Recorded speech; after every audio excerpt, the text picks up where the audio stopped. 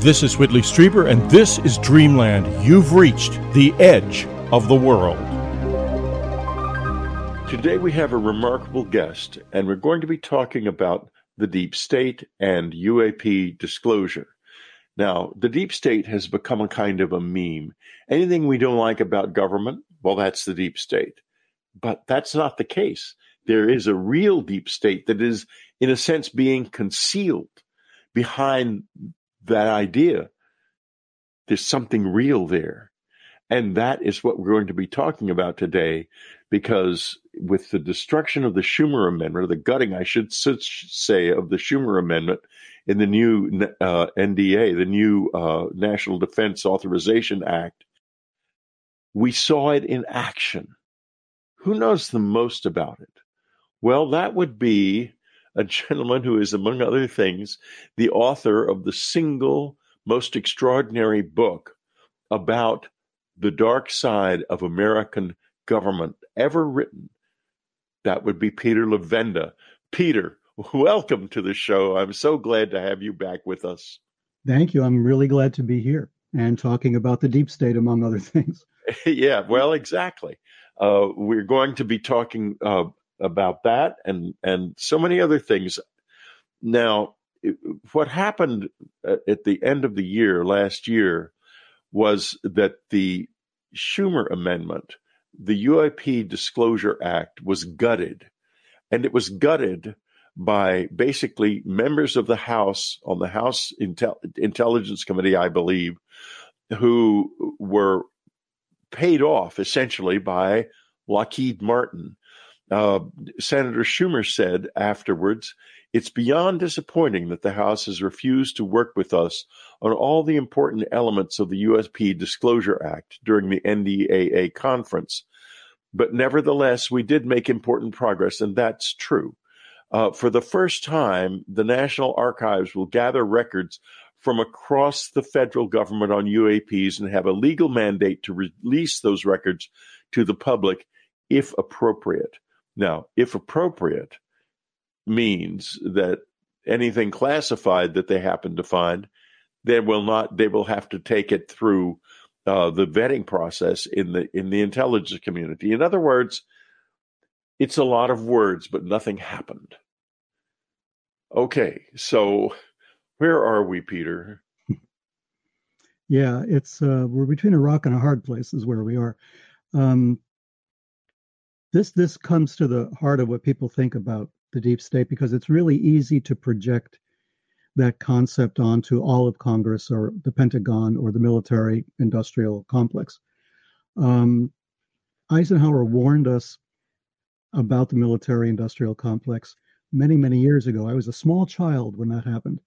And he was worried because of what he saw happening at the end of World War II, which is that we sent people into Europe at the very end of the war. We were debriefing Nazi scientists. We were debriefing generals, people in the military class, the intelligence operations of Nazi Germany. And we began to get a grasp of how Germany had reorganized itself for total war. That was a doctrine that was promoted by one of Hitler's predecessors, actually. And what happened was this idea that the entire country, man, woman, and child, in every industry, should be part of the total war project. Everyone should be part of the war. That meant all industries, the government, every aspect, agriculture, everything should be geared towards the prosecution of a war. So the whole country was on a war footing. So our advisors came back from that experience, and they started to advise our military and people in our government in the United States that this was what Hitler had done. This is how the Reich had been so successful so quickly militarily, was that the entire country was geared towards war. It was on a war footing. It wasn't just you have an army fighting a war and you have a Defense Department budget and everybody else is carrying along on the side. The idea was to integrate completely the defense posture of a country with every other aspect of society. Make everyone part of the war effort. And this led pretty quickly to what we call here the military industrial complex. This happened right at the end of the war. We had the Soviet Union. By 1946, 47, there was the Cold War had begun. There was the famous Iron Curtain speech.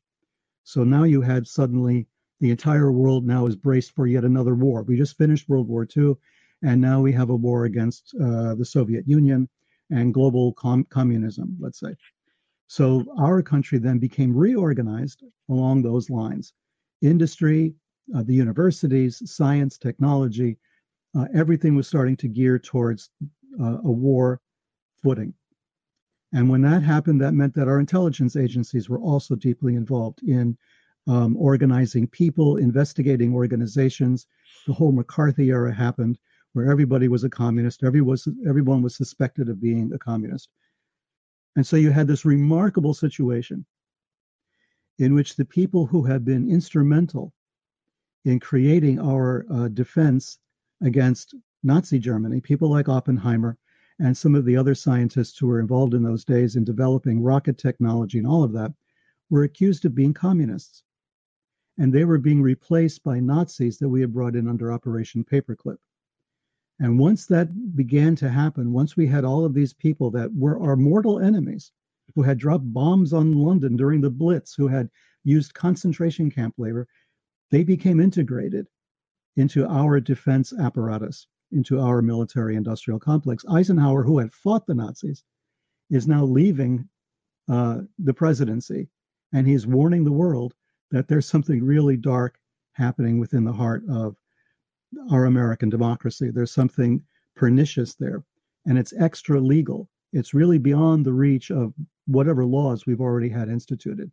So that we had to be very careful that we were in danger of losing, and he put it in spiritual terms, of losing the soul of the country due to this military industrial complex. I think that was the beginning of what we're starting to call these days the deep state. The deep state is a misnomer in a sense. It meant something very specific in Turkey. What it really referred to was the bureaucratic apparatus of a country, the people who are not elected, right? The people who just work day in and day out, 365 days a year, they work in the government. That's the deep state. These are people that don't change with administrations. They're the Department of Motor Vehicles as part of the deep state from that point of view. So that's what it really indicated at first.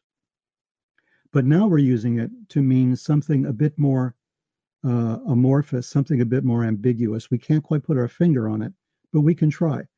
And it's not necessarily our elected officials because they come and go. If you're a representative, a congressman for one term or two terms, and then you're not anymore, are you really part of the deep state? If you're a senator for one or two terms, are you really part of the deep state?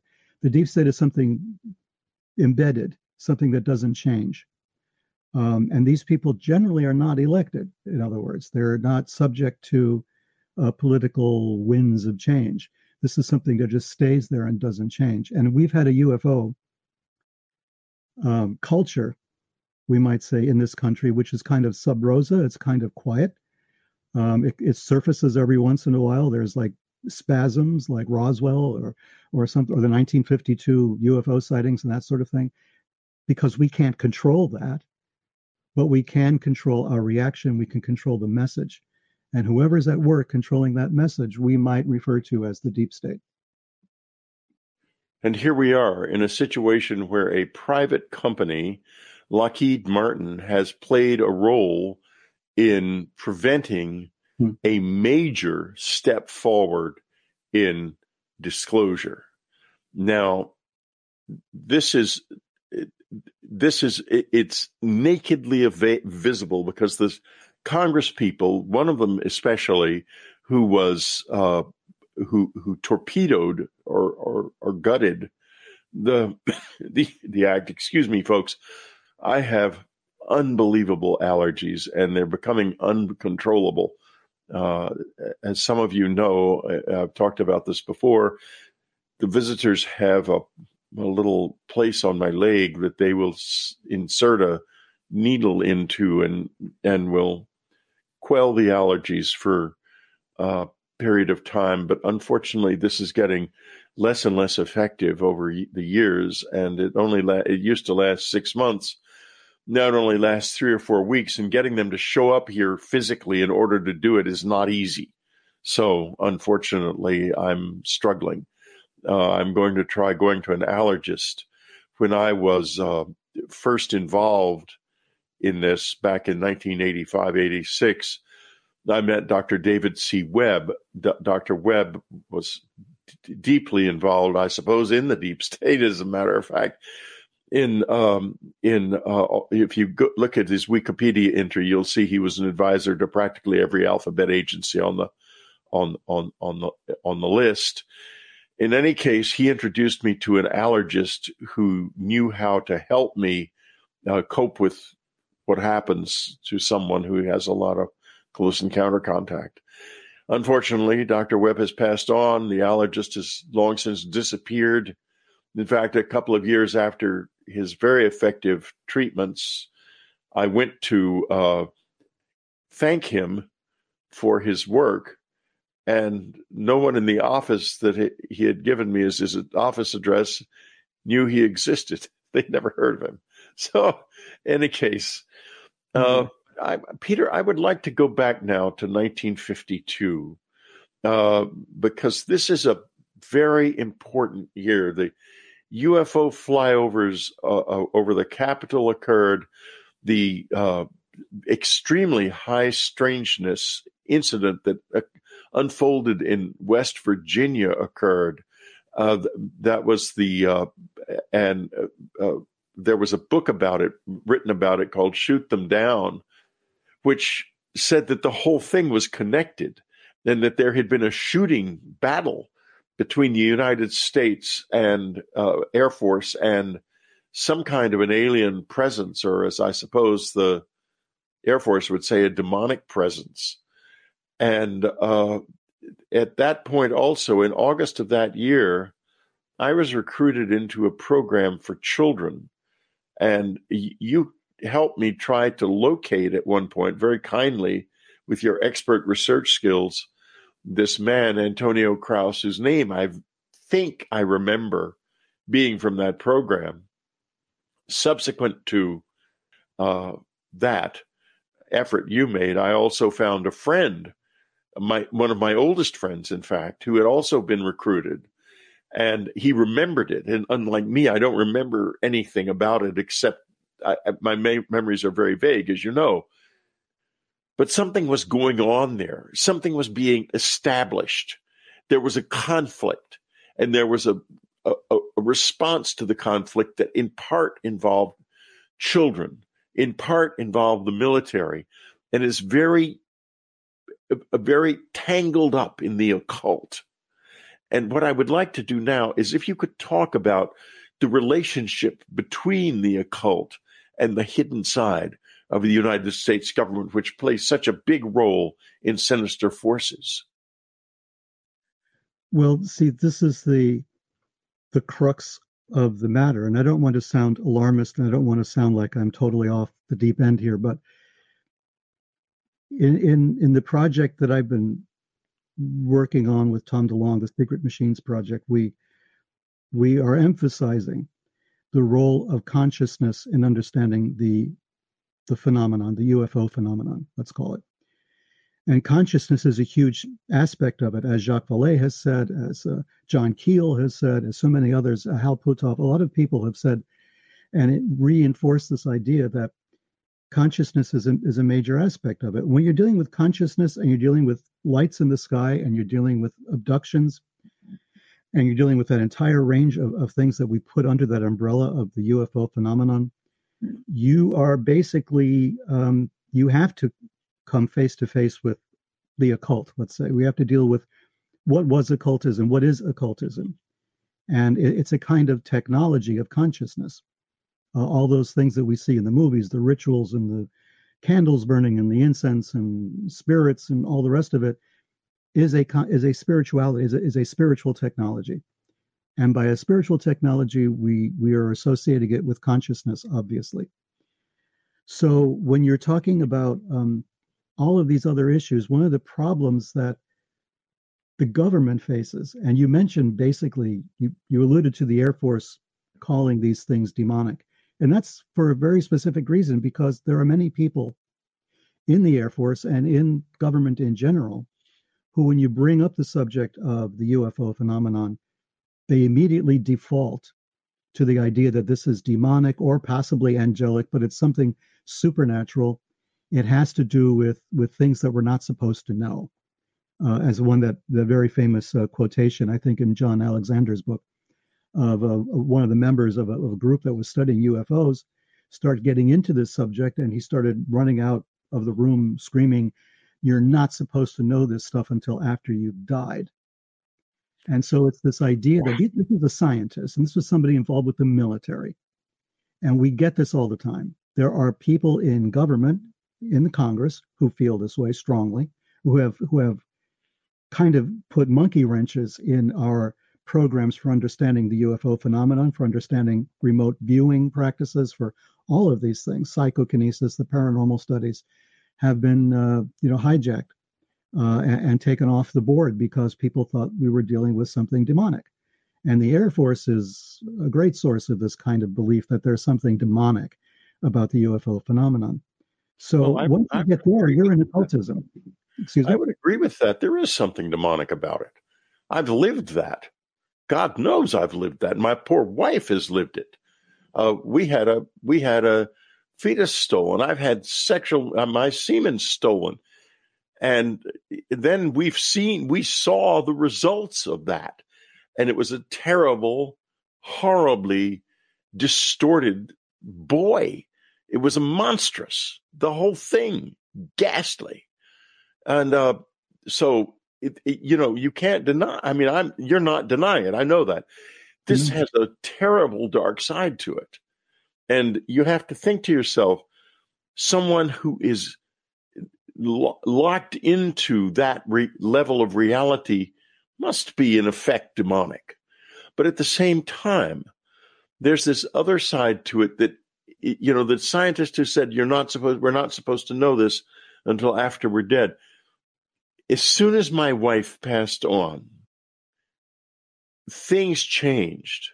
Someone else got control of my relationship with this phenomenon. She did. And she controls it to this day. And it changed. Instead of being beaten up and manhandled and treated like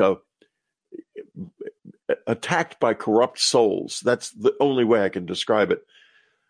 Suddenly, I was being kissed, I would say, by a phenomenon that loved me very much, was much bigger than I am. I was like an ant trying to dance with my wife, who had become an elephant. But I was a terrible dancer even when she wasn't an elephant. So, and this has stayed with me. This is where I am now. But there is a dark side. And I know that you know what it wants, and you understand its reality better than most. And so I'm actually incredibly remembering to take a break, because I'm so fascinated with this. I always, when a show really rivets my attention, you're going to hear me say, "Oh my God, I forgot the break." So, oh my God, I forgot the break. We're going to take it right now. We'll be right back. We're talking to Peter Levenda, the author of Sinister Forces and so many other extraordinary books. In fact, one of the most extraordinary people in this field. He keeps a low profile, but when we get him to speak and come out, it is always an extraordinary experience. I don't think Peter has ever done an interview on any show that was less than absolutely riveting and absolutely important. So, Peter, let me frame this question. There was in 2004 in Crabwood in the UK a UFO crop formation that included a disc that turned out to be an ASCII code that said, "Beware the bearers of false gifts and their broken promises. There is good out there, much pain, but still time. We oppose deception. Now, I know the false gifts very well. I've got some of it in my office. It is the materials. It is the bodies. Those are the false gifts. And the fact that we have, to a degree, understood gravity and how to manipulate it using those gifts is great. But we haven't understood the propulsion system. So we can make a little thing that floats magically, but we can't make it go anywhere. Where are we, Peter, with this whole business of being seduced by black magic from literally the beyond? Well, we posited this, or I did in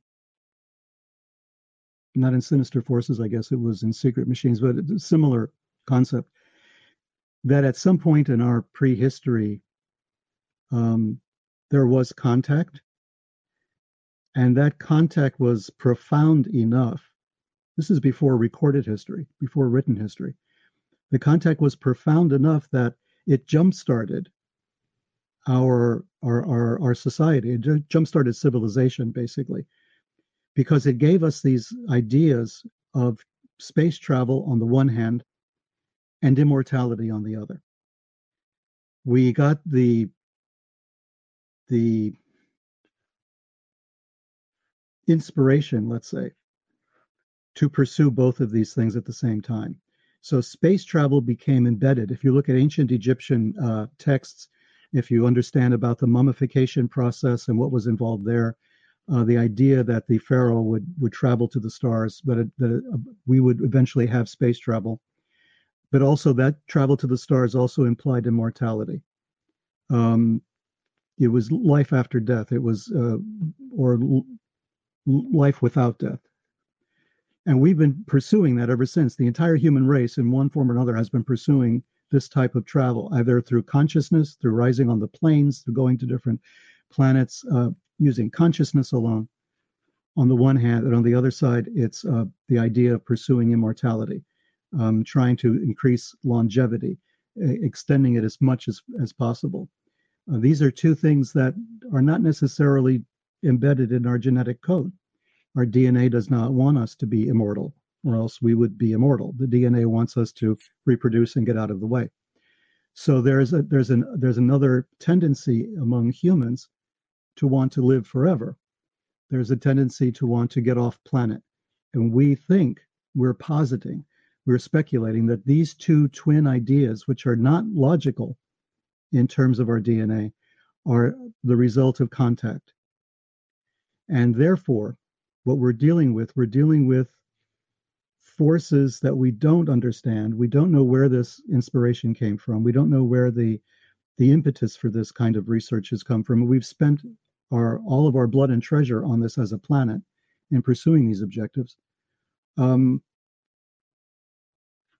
at the same time, we have groups of individuals today who are insisting to us that contact is benevolent, that contact is beyond any possibility of wrongdoing, that the others simply want us to live in peace somehow.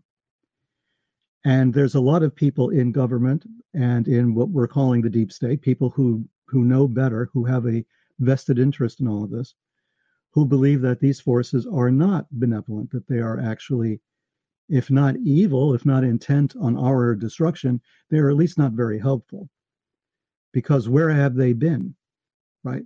During the Holocaust, for instance, during the killing fields of Cambodia, during genocides all over the planet, during massive wars, during the dropping of 2 atomic bombs on Japan. Where were the others then? What were they doing? What were they up to? Did they really have the best interests of humanity at heart? Or do they have a way of understanding our best interests in ways that we don't, that we can't, that we have no clue? And I think the only avenues open to human beings for understanding all of this is a spiritual approach, whether we call that religion or we call that occultism or anything like any of those things. It's a consciousness approach. We have to break open some of the barriers that exist in our minds against this type of knowledge. But that's very dangerous, obviously. People go stupid from it, or they go crazy from it, or they become very cynical or very skeptical after a brush with this type of experience. So there's all sorts of pitfalls to it. Not everybody can do this. Not everybody wants to. Not everyone has the time or the inclination to. But there is a different way of seeing the world and reality. And what is the symbol of that? It's the freaking UFO. I mean, something appears in the sky that shouldn't be there. It flies the way it shouldn't fly. It comes and goes at will. It teases our Air Force. It teases our ships at sea. It screws with us, our nuclear installations. It does all of this, but only as a kind of story. They don't actually do anything. They don't actually completely dismantle our missile systems. They don't destroy our aircraft. They don't blow up our ships. They show up and they leave. They show up and they leave like ghosts, like spirits, like phenomena of that kind, like spiritual phenomena, except at the same time, they're nuts and bolts. And it's that combination that we can't get our heads around. Nobody Right. Nobody can, exactly. Well, interestingly enough, the craft that was found by the Italians in 1933, now that we know that happened, and the research on that has been so solid that it did happen. It actually did happen. And it was brought to the Air Materiel Command after the war. It was studied by the Nazis and it was studied by the Italians. And I'm pretty sure that they made the Fokker and the Cipriani jet engines as a result of their study of this craft, not because it had a jet propulsion system at all, but because of the sound it made, which was a sound of loud rushing wind. And they related that to its propulsion system, even though that probably wasn't its propulsion system. That was just another illusion. But that illusion started the jet age. Right. I think that's remarkable. So it's not and then they left it behind for to do the same thing to us that everything you're describing has done to us, not to touch us with anything except wonder and curiosity. But then there's another strain here, completely different. And I get back now to Jack and Helen Parsons and JPL and the Aleister Crowley connection and Thelema and the Gnostic Church and that whole strain ending up deep inside the whole Western rocketry and space effort, and then compounded by the arrival of extremely sinister beings such as Werner von Braun, who was already blood baptized into anti-Semitic hatred and the dark side, and became the leader of the U.S. rocket effort in the 50s. So we embraced the dark side somehow. The bearers of false gifts. Tell us about Jack Parson and Helen, especially how much you know about Helen, because I think Helen is a very important factor here. Yeah, well, they both are. Parsons was just a phenomenal person. I mean, there was a television series called Strange Angel based on his story.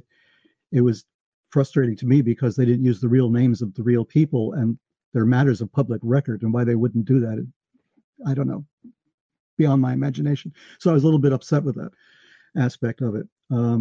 But Jack Parsons, was a self-taught. He was an autodidact. I mean, there was no rocket science when Jack Parsons started this. He basically created it. And there's even a quotation by Wernher von Braun that Parsons was the real father of the American rocket program. And as we know, there's a crater on the far side of the moon, which is named after Parsons.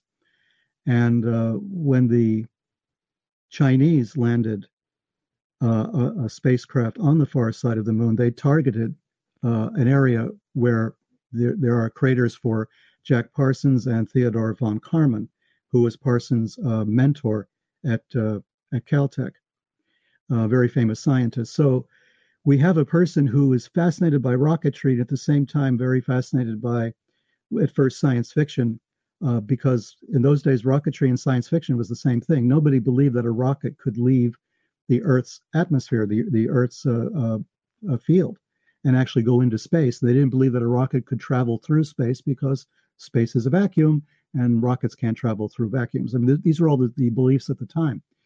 So if you believed in rocketry and you believed in space travel, you were basically in a science fiction occult world. I mean, you were reading amazing stories, you were reading science fiction and gothic horror because that's your reality, right? Everybody would just make fun of you if you actually believed that a rocket could travel to the moon. And that we're talking scientists, not just lay people. Scientists in general thought it was impossible. Parsons did not. And another person on the other side of the planet from Parsons was Wernher von Braun. He had the same dreams, the same ideas, read the same type of literature. And they were actually in communication, Parsons and von Braun, in the years before the war.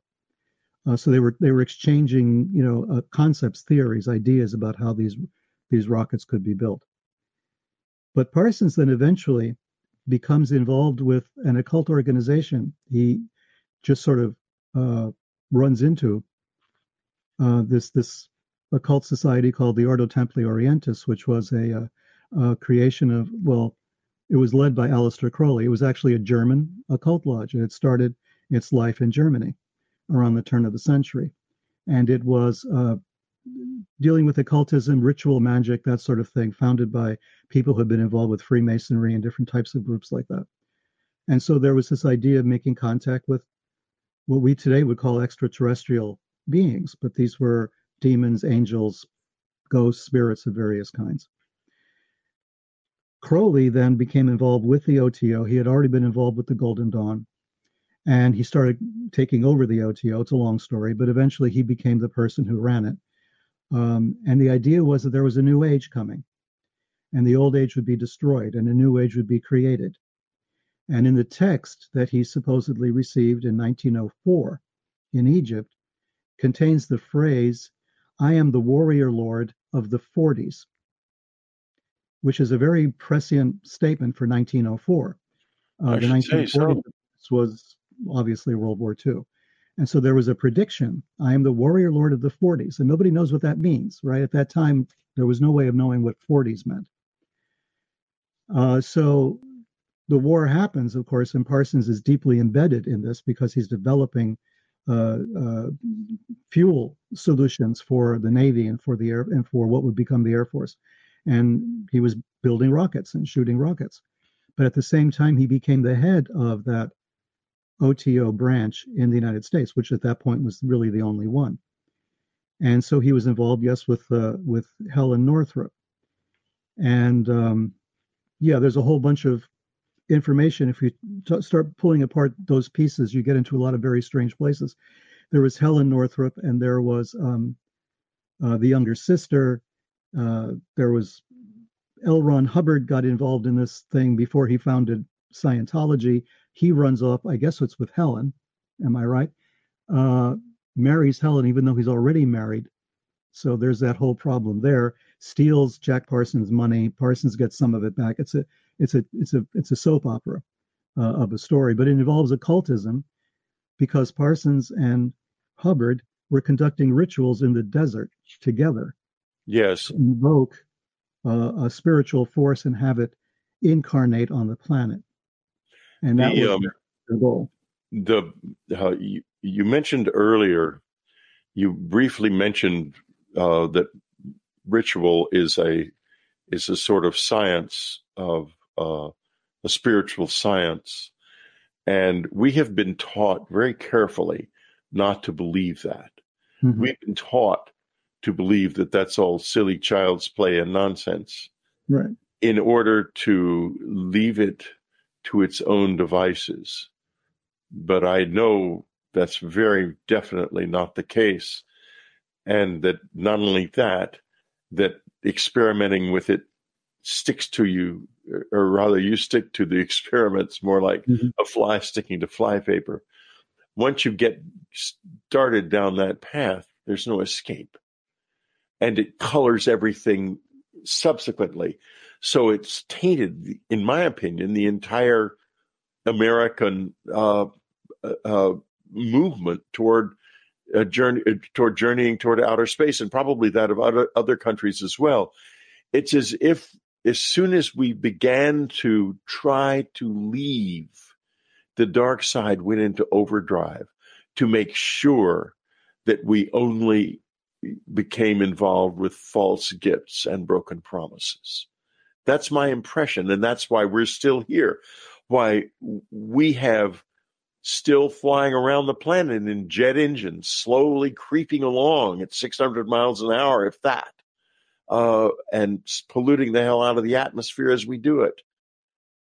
We're trapped, Peter, on a dying planet. And I think we're looking at who trapped us. So my next question, and we're going to take this up again after the break, involves that who. Who is behind all of this? And I'm not necessarily talking about a human presence. I know that you are aware and understand much darker forces than any human ever could be. So we'll talk about that in just a moment. We're talking to Peter Levenda, his magnificent set of books, a 3-book set, I believe, Sinister Forces. He describes it as a grimoire of American political witchcraft. And it is beyond belief. It's the finest book of its kind, or book series of its kind, ever written by a very long shot. There's nothing that actually comes close to it. It is a classic, and terribly important, and you should not fail to read it. Or I don't believe it's on Audible, but it's too bad it isn't, because it's be a long journey to make it into an audio book for sure. But nevertheless, it's critical. It's foundational. Anyone who wants to be free has to read it, has to know what it contains. Now, Peter, what is this? On book 1 of Sinister Forces, you see a conjuring, 2 individuals conjuring a spirit in a graveyard standing on the seal of the United States of America. I thought to myself, when I first saw your cover, I thought, that's the scariest thing I've ever seen. Tell us a little bit about the thinking behind that. Who is that figure? Actually, I'm kind of proud of that, because that was my design. I took the Dee and Kelly, a famous print of Dr. John Dee and Edward Kelly. These were 2 magicians in Elizabethan England. Dr. Dee was a personal advisor to Queen Elizabeth I. He was a mathematician. He had translated Euclid for the first time into English. So he had a very excellent academic background. But at the same time, he was deeply involved in the study of spirituality, particularly in the study of magic. And he was trying to approach magic from a very systematic way, trying to figure out what all of that was about, but at the same time remaining very Christian, very religious, and basically afraid of what he was doing. But Dee was a fascinating individual, but he needed the help of Edward Kelly. And Edward Kelly was a kind of ne'er-do-well. He had been in prison for various things in the past, but he had the excellent ability to scry, to look into a showstone, to look basically into a crystal ball, and to see all the things that Dee wanted to see but could not, because he did not have that innate ability. So that's Edward Teller. Edward Kelly. Oh, Kelly. Okay. Kelly. Yeah, I misunderstood you. I thought, no, it can't be right. No, Edward Teller. Okay, I understand. Go ahead. I'm sorry to interrupt. No problem. So Kelly and Dee would then go throughout Europe, and they would be conducting basically ritual magic in various places, talking to the angels, getting an angelic language with its own alphabet, with its own vocabulary, a complete functioning language that linguistic scholars say is kind of impossible to do, to create a complete language out of whole cloth. But they managed to do it in the 17th century, early 17th century. So these are people who were very ahead of their time, getting all sorts of really elaborate information that we still to this day don't completely understand. Dee kept all sorts of charts and pages of symbols and everything else that we're still trying to decipher to this day. We're still trying to figure out what he was doing with all of that. So that was Dee and Kelly. So what I did is I put them in that very famous print of them conjuring a spirit in a cemetery. But instead of the magic circle, I put in basically the seal of the CIA. So they're standing on the CIA seal in the middle of this cemetery conjuring spirits. And that was my creation. I said, this is a great way to introduce sinister forces. This is what we mean. It's the unity of our intelligence agencies with the paranormal. You know, the year 1947 was a very important year. This is the year that the Roswell incident happened. It is also the year that the Air Force was hived off from the Army and made into an independent military organization. And it is the year that the National Security Act was passed and the CIA was formed. This is the year both that we discovered the presence of the physical side of this thing and created the infrastructure that would support the secrecy that has remained ever since. And I'm haunted by that idea that you'll have to remind me of who it was who said, these are things you're not supposed to know until after you die. Because that happens to be exactly the opposite of the truth. These are things we need to know now. Who said that, Peter? And if you give me a second, I can find it. Yeah, please do. We'll wait. John Alexander. It was John, yeah. In John's book. I've got to get John back on the show. We haven't had a show with John Alexander in a while, and John Alexander, folks, and I have been friends for many years. And Peter has a nice suit, I must say. Look at that beautiful coat. Anyway, in Bill Moore's or William Cooper's book, Behold a Pale Horse, there is a fake note from John Alexander activating me and oh goodness, I've slipped my name. His name is slipped my mind. My mind is slipping my mind. No, actually, I'm very much intact up here. But in any case, the two of us are listed as being activated by John Alexander. And unfortunately for the author of the forgery, he got John Alexander's rank wrong. So it's pretty obvious that it's a forgery because a military officer doesn't send too many letters around on a piece of stationery that misstates his rank. So in any case, John and I have been friends a long time. And I don't think he is involved in sinister forces. I don't think so. The person who said that was an aerospace engineer, Dr. Walt LaBarge. That's right. Now I remember, and The also Walpole part. Sorry it took it was so Dick long. Hoagland was the other person on that memo. Mhm. Me and Dick Hoagland. So, do you have any knowledge of Lafarge at all, or Just basic background information on him. He was an aerospace engineer and he was the Undersecretary of the Army from 77 to 1980. One of the developers of the Sidewinder missile, and he later became an executive at Lockheed. so? Full circle. We're back to Lockheed. Yeah. Right. But Lockheed is the central figure in this whole thing. It always has been. Uh, it always has been.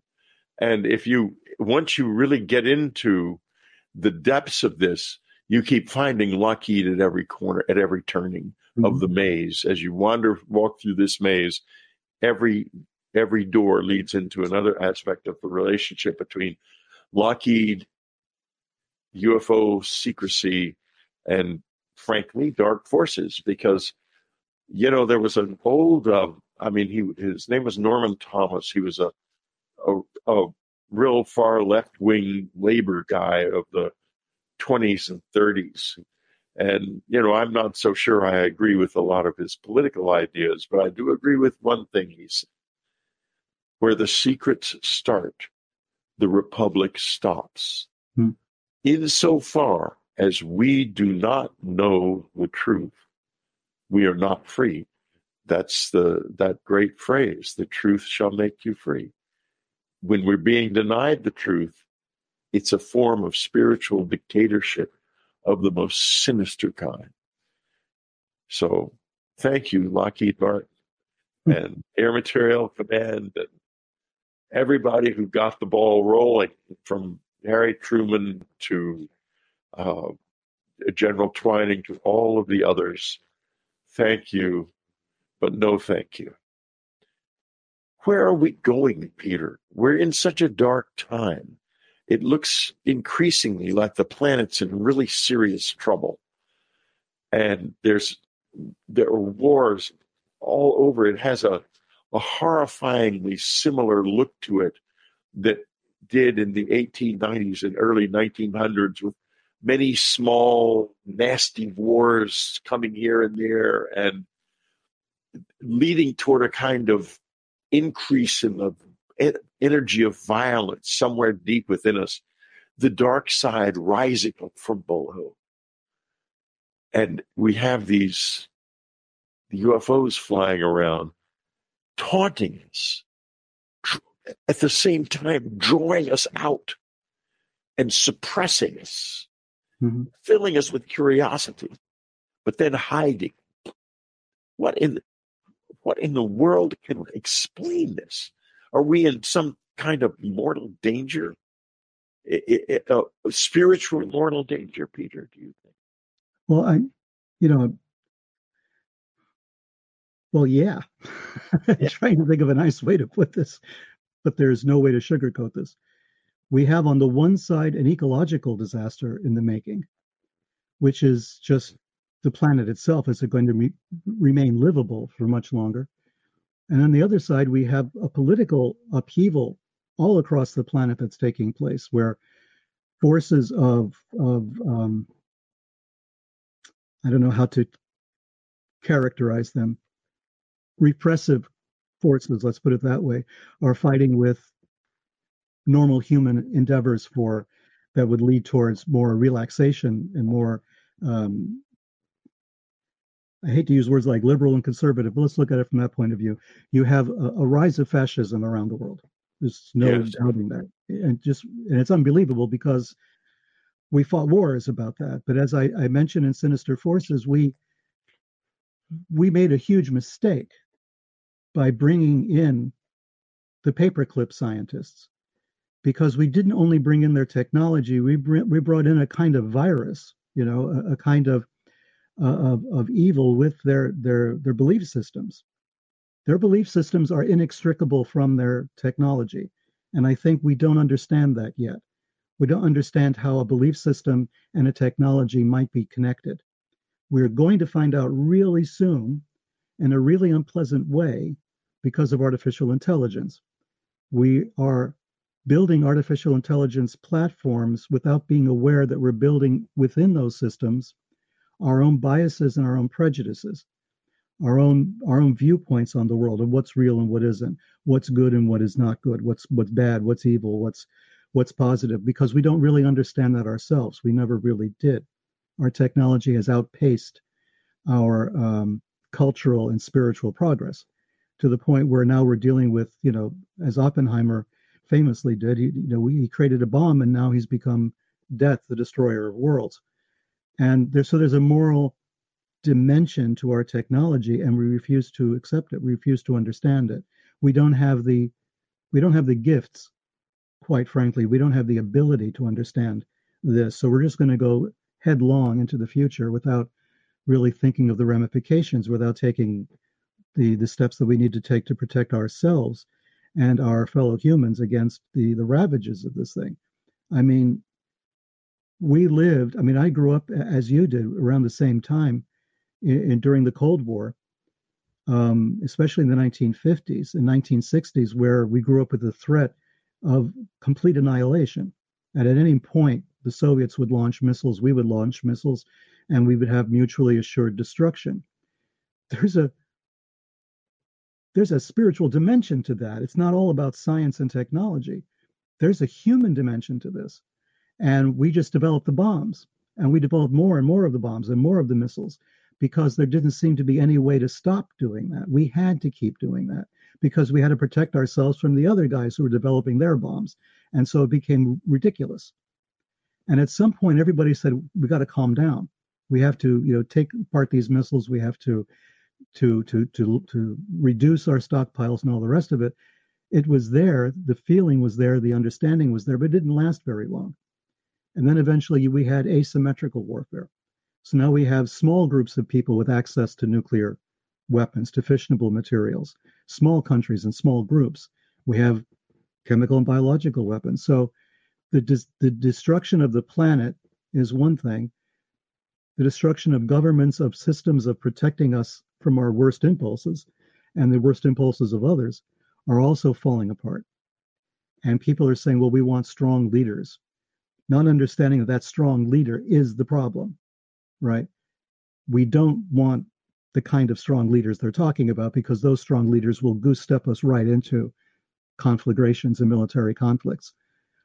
So we don't understand it. We are not the equal of our technology yet. So there is an evil that we're courting. We don't understand that there's something behind the scenes. That's very powerful.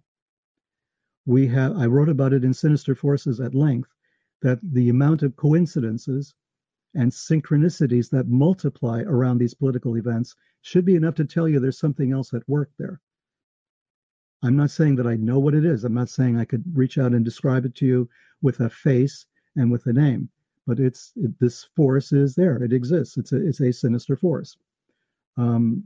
We've put our finger on it a number of times. We know there's something mysterious out there that's behind these major events. We know that our spiritual lives have been unsettled by certain assassinations, by wars, by all of this. We've become different people. We lose parts of our humanity, or we come across parts of our humanity we didn't know existed, and we're scared to death of looking at it. But there are experiences that will take you out of that. There are spiritual experiences that will take you to a different place. And when you're in that different place, you're going to see the whole thing differently. And you may actually come away with a bit more hope after having that experience, and not only with a sense of dread or the sense of the alarm that I wrote about in Sinister Forces. There are ways to sort of lift your head out of it and take a look around and see what the alternatives are. But we're running out of time. Well, can you give us a couple more minutes just to give us some idea of what those means are? Well, they've been around forever, and we're just now starting to look at them with an open mind. For instance, there have been practices called celestial ascent that have been around for thousands of years. Since the days of the shamans in Siberia, since the days of the Egyptians and the Sumerians and all of that. The idea that you can gradually, step by step, approach the realm of the stars. And by doing that, you will come across beings that will either help you or stop you to go to the next step, to go further. And the ability to go that distance really depends upon your own preparations, your own sincerity, the willingness that you have to look at your own faults and your own weaknesses as well as your strengths to assess what you need to take with you on that journey. And people have been doing this. There's a Jewish system for it called Kechalot, or Merkava mysticism, which means rising on those planes. The prophet of Islam did the same thing, something called the Hijra, or the Isra. He did a night voyage from where he was living in Saudi Arabia to the temple in Jerusalem, and from there rose on seven heavens. This is a common theme. It's everywhere. It's in China with the Pace of You, a kind of mystical dance in which you mimic the seven stars of the Big Dipper and go to the seat of immortality. I'm going to be giving a course on that actually a little later on in February, just to try to examine it and to try to show people that this is something that is done, that not all occultism is dark. It's not all tending towards, evil experiences. But there is a kind of, and I mentioned this once before in another place, there is a kind of Twin Peaks aspect to all of this, however. And Twin Peaks comes probably pretty close for a uninitiated, let's say, understanding of what we're talking about. The idea that there are coincidences that multiply, that you have experiences that you cannot explain, that don't seem rational, that there are different realms of existence, different realms of experience, let's put it that way, in which once you've had that experience, you can come back and kind of reevaluate your own life, you reevaluate your own experience, and have a better handle on what's going on elsewhere. It's a lot to digest, I know, in one setting, but the idea is that you can do this, and it can give you some tools for understanding a little better what's happening. You don't have to rely upon pronouncements from the Pentagon or from the quote-unquote deep state. You can visit the deep state yourself. How's that? Well, Peter, that's a wonderful place to end. And do email me when you have specifics about that course, because I'll want to put it up on social media and on the website, of course. I'm sure you'll get lots of participants from unknown country. And folks, if you are a free listener to Unknown Country, you notice you've gotten the whole show again, which is fine. I didn't forget to cut it off. I didn't want to, because this is very important material. And I would like to leave you all with a thought that reflects what Peter just said. And once again, it's from the Crabwood Formation, which is probably the most important thing that has been said by the visitors, by the good side of the visitors ever. And don't ever, you go on the internet and you'll find that probably intelligence community motivated people are frantically trying to debunk that formation.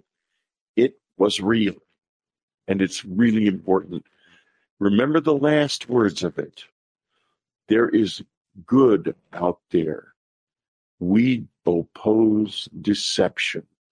You are looking at somebody who opposes deception in Peter Levenda, and the course he is going to teach is a course in empowering your own ability to do the same. Peter, thank you so much for being with us on Dreamland. Thank you. You've been listening to Dreamland. Be sure to tune in again next week. Dreamland is brought to you by UnknownCountry.com and its family of subscribers. Our theme music is The O of Pleasure by Ray Lynch. Unknown Country was founded by Ann Strieber.